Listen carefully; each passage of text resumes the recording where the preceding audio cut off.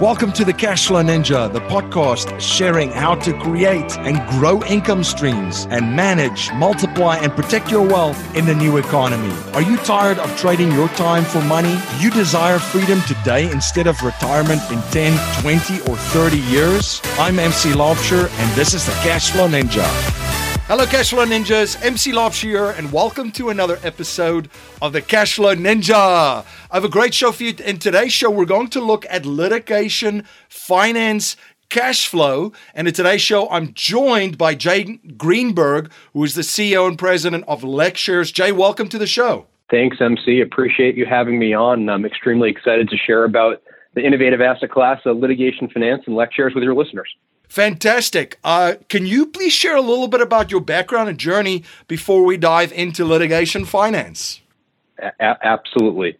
So I am the co-founder and chief executive officer of the commercial litigation firm LexShares. LexShares, by public account, is the most active single case commercial litigation funder in the United States. And prior to founding LexShares in 2014, I was an investment banker at Deutsche Bank. So I was in Deutsche Bank's technology investment banking group in both Boston and London. And I was mainly involved in mergers and acquisitions, equity and debt underwriting for very large enterprise software companies. And, I loved being an investment banker, but sort of always wanted to start something on my own. And in 2013, decided to leave the bank and do just that. That said, after sort of taking a self-inventory of my skills, I realized my skill set was primarily limited to that of a corporate finance practitioner. So I began to look at different alternative asset classes that I could build a platform around, which was really when I stumbled across litigation finance. And, I say commercial litigation finance, and the term litigation finance means a lot of different things to a lot of different people. So I think just to level set, when I'm talking about litigation finance, I'm really speaking about litigation finance in the commercial sense, where the type of litigation we are typically financing is between two business entities.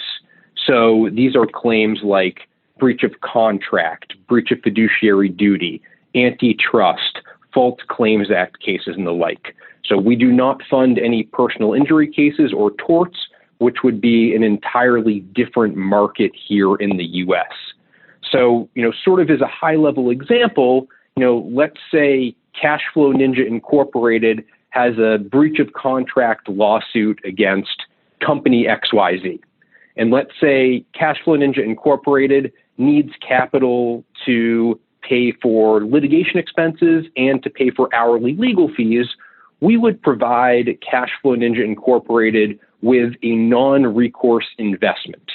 And that non-recourse investment would be strictly collateralized by the future proceeds of this lawsuit. So if Cashflow Ninja loses this lawsuit and does not receive any monetary recovery, they would not be obligated to repay LexShares. It is completely non-recourse. If Cashflow Ninja wins their lawsuit, LexShares would be paid out of the financial recovery of that legal claim. So that's sort of a high-level example of how commercial litigation funding works in practice. Very interesting. Now, if you don't mind, if you could tell us a little bit more about the industry, the players, who's involved, and how this is all structured. Yeah, absolutely. Happy to do that. I'd sort of take one step back before I talk about the industry and sort of, come off talking about sort of how I got interested in this space. Like I said, I was sort of a corporate finance practitioner by training. And, the reason why I was initially attracted to commercial litigation finance as an asset class in 2014 were really four unique attributes that the asset class entails.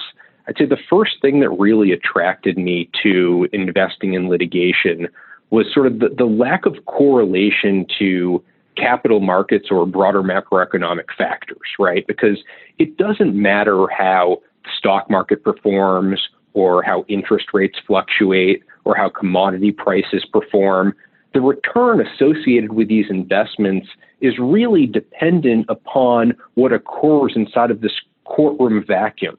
And so, as you and your listeners probably very well know, it's difficult to truly get exposure to a zero beta asset of this nature. So it's sort of the lack of correlation is what really drew me into this asset class initially. And then the other thing that I always thought was interesting was, investments in legal claims come with an inevitable realization event.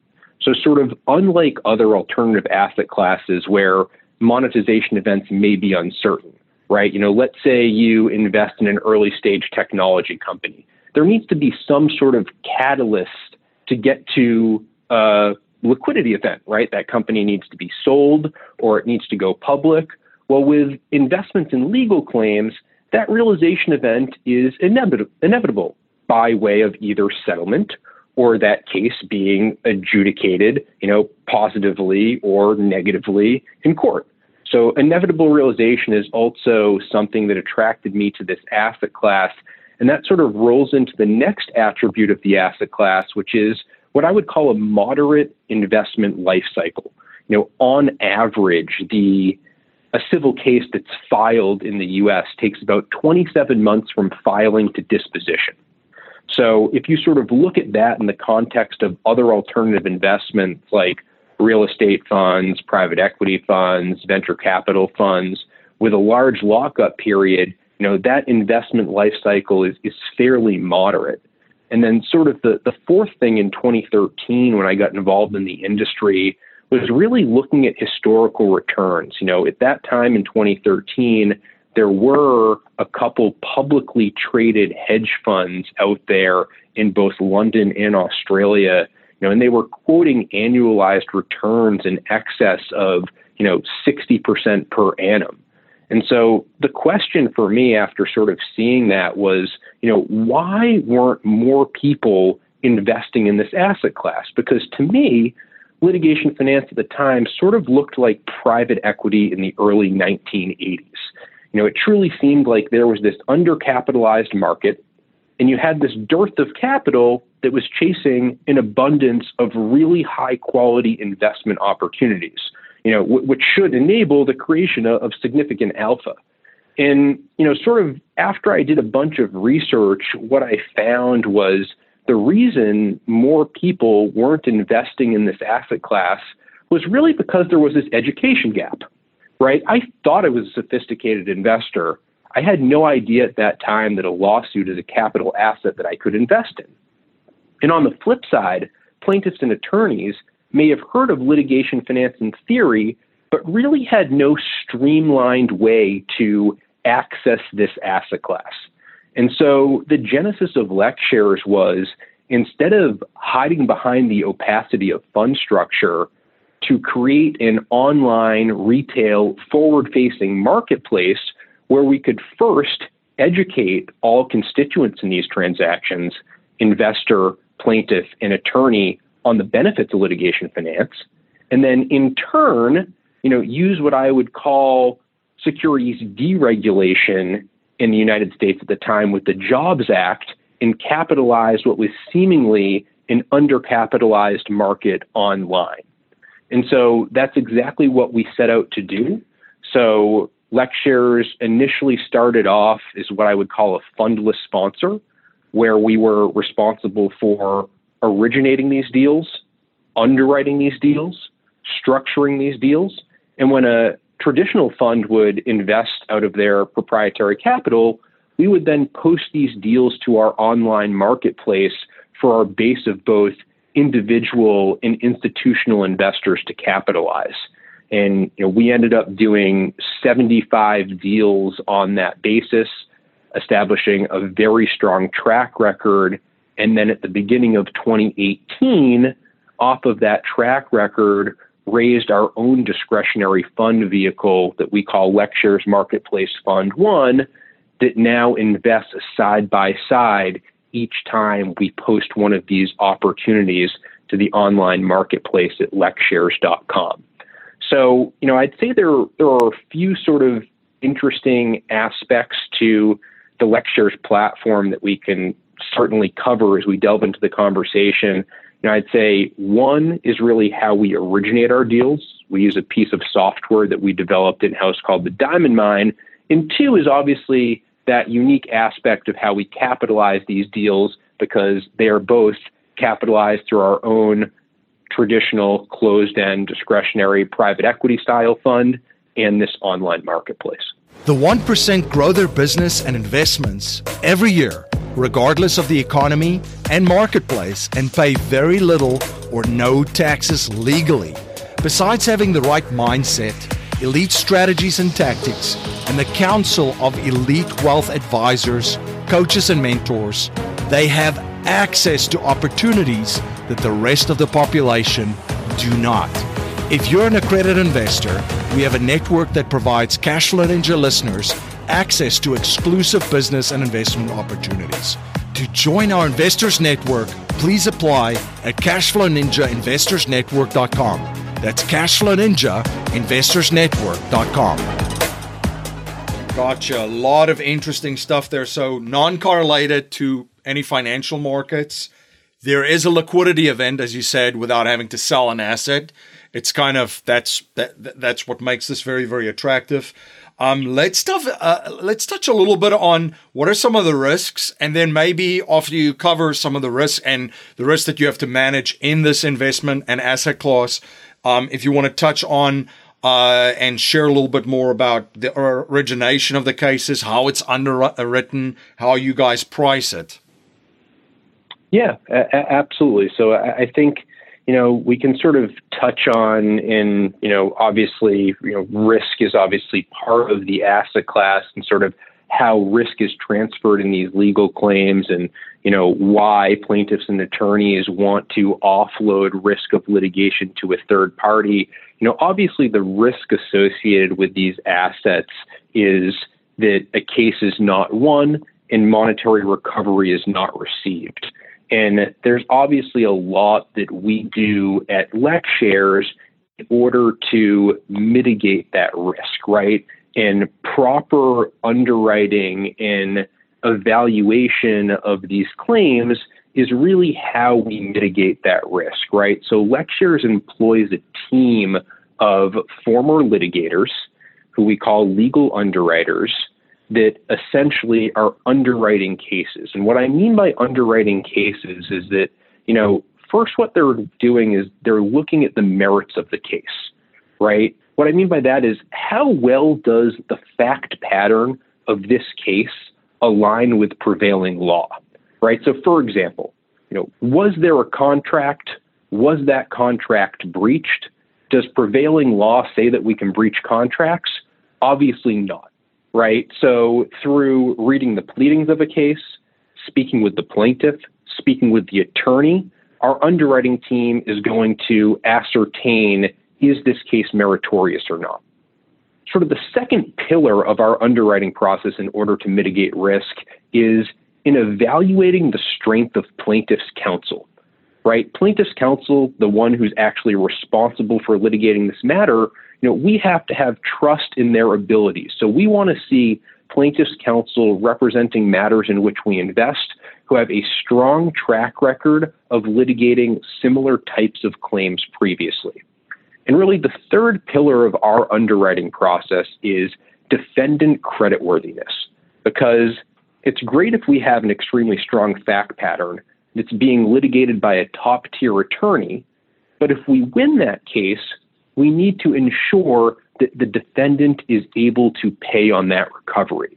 And so those three things really allow us to mitigate risk through our underwriting process. I think obviously before a case can be underwritten, we have to find that case. We have to find that investment opportunity, and we need to originate it. And so, when LexShares first launched in 2014 up until about 2016, we were completely reliant on what I would call our inbound channel to originate these investment opportunities. So a plaintiff or an attorney would, read about LexShares in the Wall Street Journal or click on a Google pay-per-click ad and come to us and apply for funding. And that was all well and good, but by 2016, we realized that we couldn't just be reactive and wait for deals to come to us.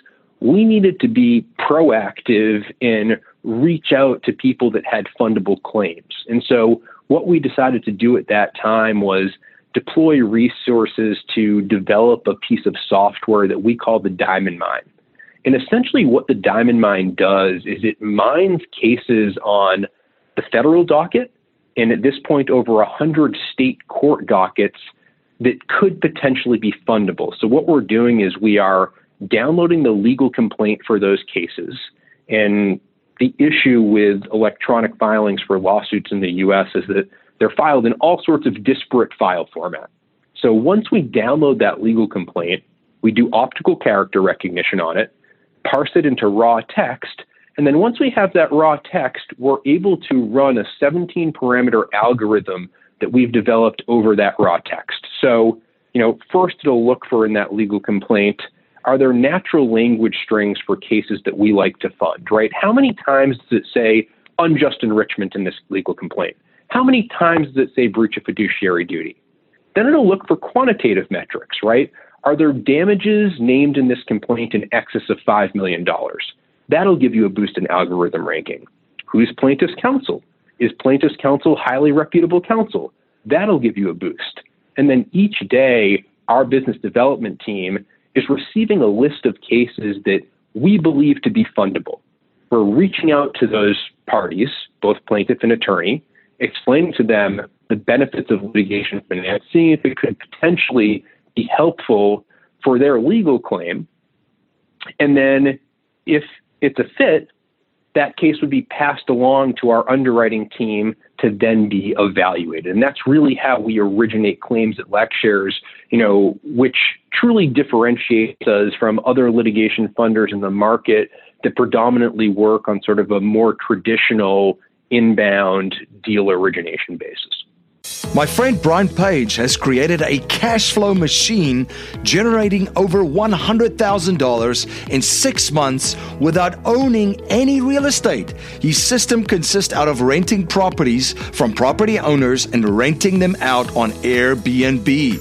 His system is so simplistic, it can be managed by virtual assistants and yet so effective and powerful that it predictably generates cash flow every month. Brian and I are hosting a webinar where he shares his system and how it generated over $100,000 in 6 months for him personally. You can access this life-changing webinar at cashflowninja.com/BNB. This is one of the greatest cash flow opportunities I've seen since I've started my podcast. Again, the URL is cashflowninja.com/BNB. Very, very interesting. And what is the future of this? How many companies out there? I mean, what is the investment opportunities like for investors? And how do people get to participate in this? And maybe you could bring that all together in the future outlook for this asset class. Yeah, absolutely. So, if you sort of look at the folks that are currently participating in our industry, I'd say really at the top of the market, you have institutional investors, investment banks, multi-strategy hedge funds, insurance companies, and they're really attracted to investing in commercial legal claims because of the uncorrelated nature. Now, large players like that typically do not have the in-house ability to originate, underwrite, or structure these transactions. But obviously they're attracted to it because of the unique attributes of the asset class. I'd say sort of directly below them in our industry are dedicated litigation finance funds like LexShares, right? Who, generate their alpha strictly by investing in litigation-related assets. And I would say sort of right below them are individual investors, right? So if you are an individual investor and you are looking to get access to this asset class, and the only channel currently that I'm aware of for an individual accredited investor to get exposure to this space is through lexshares.com, right? So you're able to come on our platform, you're able to register as an investor, and then you're able to actually see and evaluate litigation finance opportunities that we've posted to our platform and invest side by side along with our own discretionary fund product. So I'd say those are really the three constituents that are currently investing in the space. I think sort of the future of litigation finance, we're really still in early innings. I think what we're going to see, just as any, asset class grows and matures, is increased standardization and transparency. Right now, it's not like there are Bloomberg league tables for litigation finance. But, I think as our asset class grows and matures, we will definitely see things like that. So, participants in the industry and users of our product will be able to see, who is active in the space, who has discretionary capital to deploy. And I think the other thing we're going to see is the entry of mainstream financial institutions into this market. So the continued participation of large investment banks, insurance companies. And I think what that is going to lead to is a growing market for secondary transactions in our space. Because like I mentioned, a lot of those larger players do not have that in-house expertise, so they're looking to purchase prepackaged deals. And I think their ability to get exposure to the space will be easier if they can purchase those prepackaged deals through the secondary market. I think sort of a third on the future of litigation finance is really going to be consolidation. There's been a lot of capital which has flowed into our space over the past few years. And I think sort of, as the incumbents in our space begin to build out scale, people are really going to try and differentiate themselves. And I think, some folks will falter due to lack of discretionary capital, or the inability to properly originate or underwrite deals. I think two other points regarding the future of our industry is that technology is going to play an increasing role. I think technology is going to play an increasing role on the origination front, as we've already seen with our own Diamond Mine software. I do, however, think that artificial intelligence, and I get asked this question a lot, is artificial intelligence going to be able to predict the outcome of legal claims, and be a large boon to litigation funders? I think that's really overblown. I think we're a very, very far ways off from artificial intelligence being able to effectively underwrite investments in this asset class.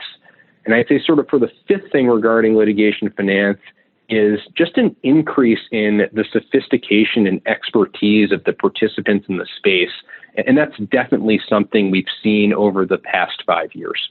It's very interesting. So the software basically that you guys use, that's the competitive edge, number one, and number two, that's also from an underwriting and originating this case and underwriting it, also looking at certain probabilities of the case. Number one being successful, meaning winning it, and then also more or less what the approximate payout would be. Is that a correct assumption? Yeah, the Diamond Mine is really responsible for sourcing and originating these opportunities. So basically providing some real-time filtering. But human capital, those legal underwriters, are really ones responsible for digging into these cases, actually performing the evaluation of the merits, the damages profile, the budget of the legal claims. That's really still the purview of human capital, given, the great nuances of each and every individual lawsuit. And I sort of, foresee that being, for the long term. I think sort of an AI or sort of a compute replacement to underwriting is a far ways off. MC Lampshire, the creator of the Cashflow Ninja and Cashflow Coach at Producers Wealth, where we help our clients integrate infinite banking with their business and investments. To learn how you can create your own banking system to turbocharge your investments and business in 30 days or less, go to yourownbankingsystem.com. That's yourownbankingsystem.com. Now, another question that I had was, investors, accredited investors right now, they have the opportunity to invest in a specific deal, correct? It's not a fund yet. So as cases come in, they are allowed to participate in a private placement memorandum for a specific case, and it's not a fund. Am I correct in assuming that? Yeah, we actually offer both on the LexShares platform. So we offer the ability for individual and accredited investors to invest in singular cases. And then we also offer a diversified fund product which invests in all cases which are posted to the LexShares platform. So accredited investors have the choice of how they want to access and get exposure to the space through the platform. Okay. Very interesting. Let's, Jay, if you don't mind, if you could walk us through a deal from basically finding the deal, originating the case, underwriting it, pricing it, and then rolling it out on your platform for investors. What does that look like? Yeah, absolutely. So essentially, first, that case is going to be originated through the diamond mine, right? So let's say the diamond mine finds a breach of contract case, and the plaintiff in that case, once our business development team reaches out to them, is looking for $1 million. And they've already retained an attorney on contingency. So all of the costs of their litigation are being borne by their counsel, except the litigation, this pre-settled lawsuit, is really the largest asset that's currently on their balance sheet. But prior to litigation finance, they were unable to monetize it. So they're looking for $1 million in working capital for their company during the pendency of this litigation. So once we collect some initial information about that claim, that opportunity would get passed along to our underwriting team. And our underwriting team is going to speak with their counsel. It's going to read any pleadings that are available, review the docket, speak with the plaintiff themselves. And if our underwriting team believes this is a high quality investment opportunity worthy of investment, we would provide a term sheet to that plaintiff. And that term sheet is essentially going to stipulate, in exchange for that $1 million of financing that we're going to provide on a non-recourse basis, it will lay out the pricing. And typical pricing for us is a multiple of that principal investment as time elapses. So let's say, for the sake of conversation, in the first 12 months, it's a 2x multiple on that $1 million provided, right? So if that case is resolved within 12 months via the case settling out of court or it being adjudicated, the plaintiff would owe us $2 million in total out of their proceeds. Let's say it takes between 12 and 18 months, maybe it's 2.5 times. 18 and 24 months, 3 times, up to a certain cap. And so from there, if the plaintiff accepts those terms, we would then provide them with definitive document, typically in the form of a purchase and sale agreement, because we are purchasing any future proceeds coming out of the recovery of this lawsuit. Once that purchase and sale agreement is signed and we complete all of our final diligence, we would go ahead and then post that opportunity to our online marketplace. And so all investors on the LexShares.com platform would be notified via email that a new case is available for investment. They would be able to log on, request access to see the details of that specific opportunity. And then once granted access, they would be able to read about the plaintiff, read about the defendant, the judge, the jurisdiction, the summary of the case, what transpired, the engagement with plaintiff's counsel, and then they would be able to review for themselves any underlying legal documentation, right? So if they wanted to dig in and read the complaint themselves, or, order on a motion to dismiss or motion for summary judgment, we provide all of those publicly disclosed court documents on the platform as well to be reviewed. And at that point, an investor could make a decision to invest. They're able to subscribe directly through the web platform, sign all of their investment documentation, and then from there, their investment is consummated. And so just to play this out full circle, let's fast forward and, let's say this case, does settle within that 1-year time period, and $2 million, or 2 times the principal investment, is received. Then on a pro rata basis, LexShares would go ahead and distribute that capital back to the members in that particular claim. Life settlement investments have allowed financial and banking institutions to not only buy their equity contractually, but also diversify their capital from any economic, market, and geopolitical risk. It's been part of the billion-dollar blueprint followed by institutional investors. And if you're an accredited investor, you can also now participate in this vehicle with enormous growth potential. You can watch an informational webinar presented by one of the premier organizations providing life settlement investments, Penumbra Solutions, at cashflowninja.com/life settlements. So in that particular example, let's just say it was 10 people putting in $100,000 in that 12 months. What would the return look like for investors? Sure. So the return in that example for investors would be as follows. So LexShares does not charge investors any management fees through the platform. We do charge investors a carried interest through the platform. So essentially, if the investment is profitable, LexShares would receive a portion of those profits. So in that particular example, if an investor were to invest $100,000 and the return on that investment, the gross return on that investment was $200,000, i.e. a $100,000 profit, LexShares would be entitled to 30% of that $100,000 profit, or $30,000, and $170,000 would be returned to the investor. So an investor in that particular example would yield a 1.7 times cash on cash return. Gotcha. Very interesting. One of the questions that I had as you were walking through the cycle is how do they determine the costs? Is that or the carrying costs for a case? So let's just say one company is pursuing litigation with another party, and they need some money for that. What's kind of the way that they determine it, of how much they would need? Sure. It really depends on, the use of proceeds really depends on how the engagement is structured with plaintiff's counsel. So if plaintiff's counsel is on a full contingency basis in advancing all litigation costs, the use of proceeds would just be for working capital for the company.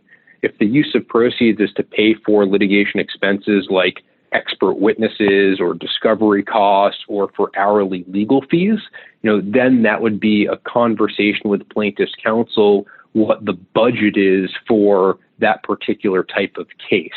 Now typically, if we sort of think about this in a more traditional, loan to value sense, right, or how much collateral we would need to provide a particular quantum of funding, our typical rule of thumb is we are only willing to provide up to 10% of what we believe to be the low bar of quantifiable damages, right? So in the example we were talking about previously where LexShares was advancing $1 million, we would, after our underwriters take a look at that case, need to believe that the low bar of settlement for that particular claim was at least $10 million for us to be able to provide $1 million of financing.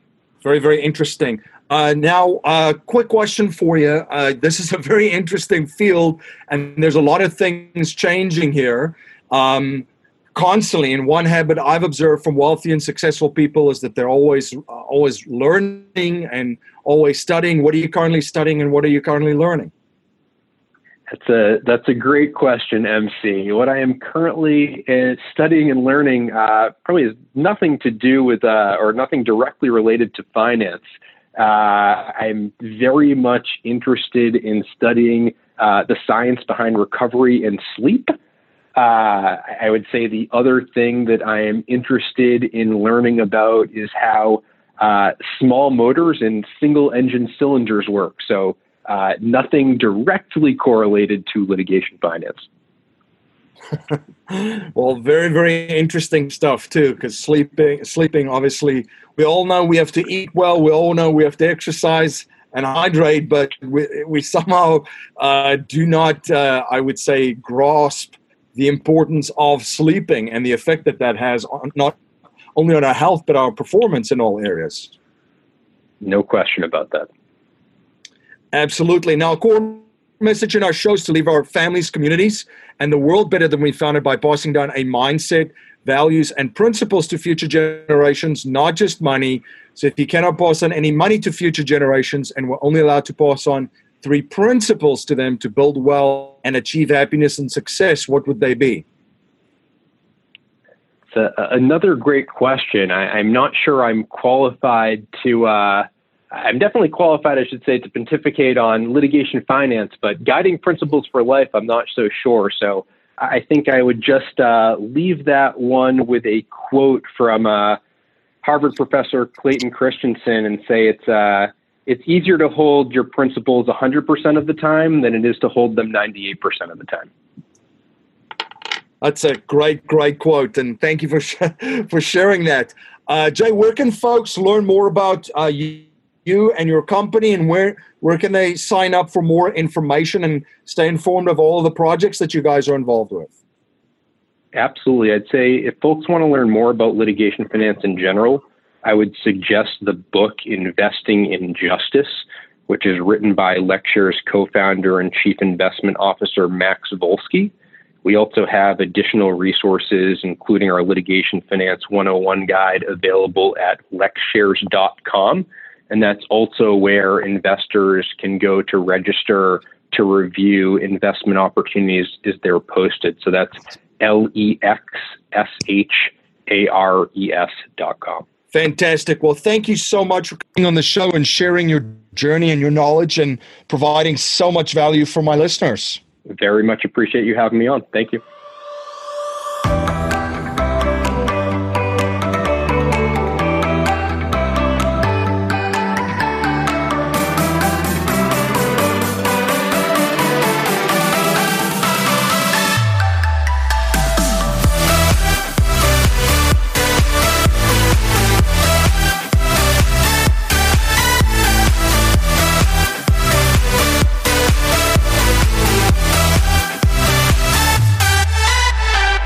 This presentation is for educational and informational purposes only. The information being presented and considered does not consider your particular financial objectives or situation, and it does not make personalized recommendations. This material is not intended to replace the advice of a qualified tax and legal advisor or other qualified professionals, and you should not use the information in place of a customized consultation with a licensed professional regarding your specific personal financial objectives, situation, and needs. We believe the information provided is reliable, but we do not guarantee its accuracy, timeliness, or completeness.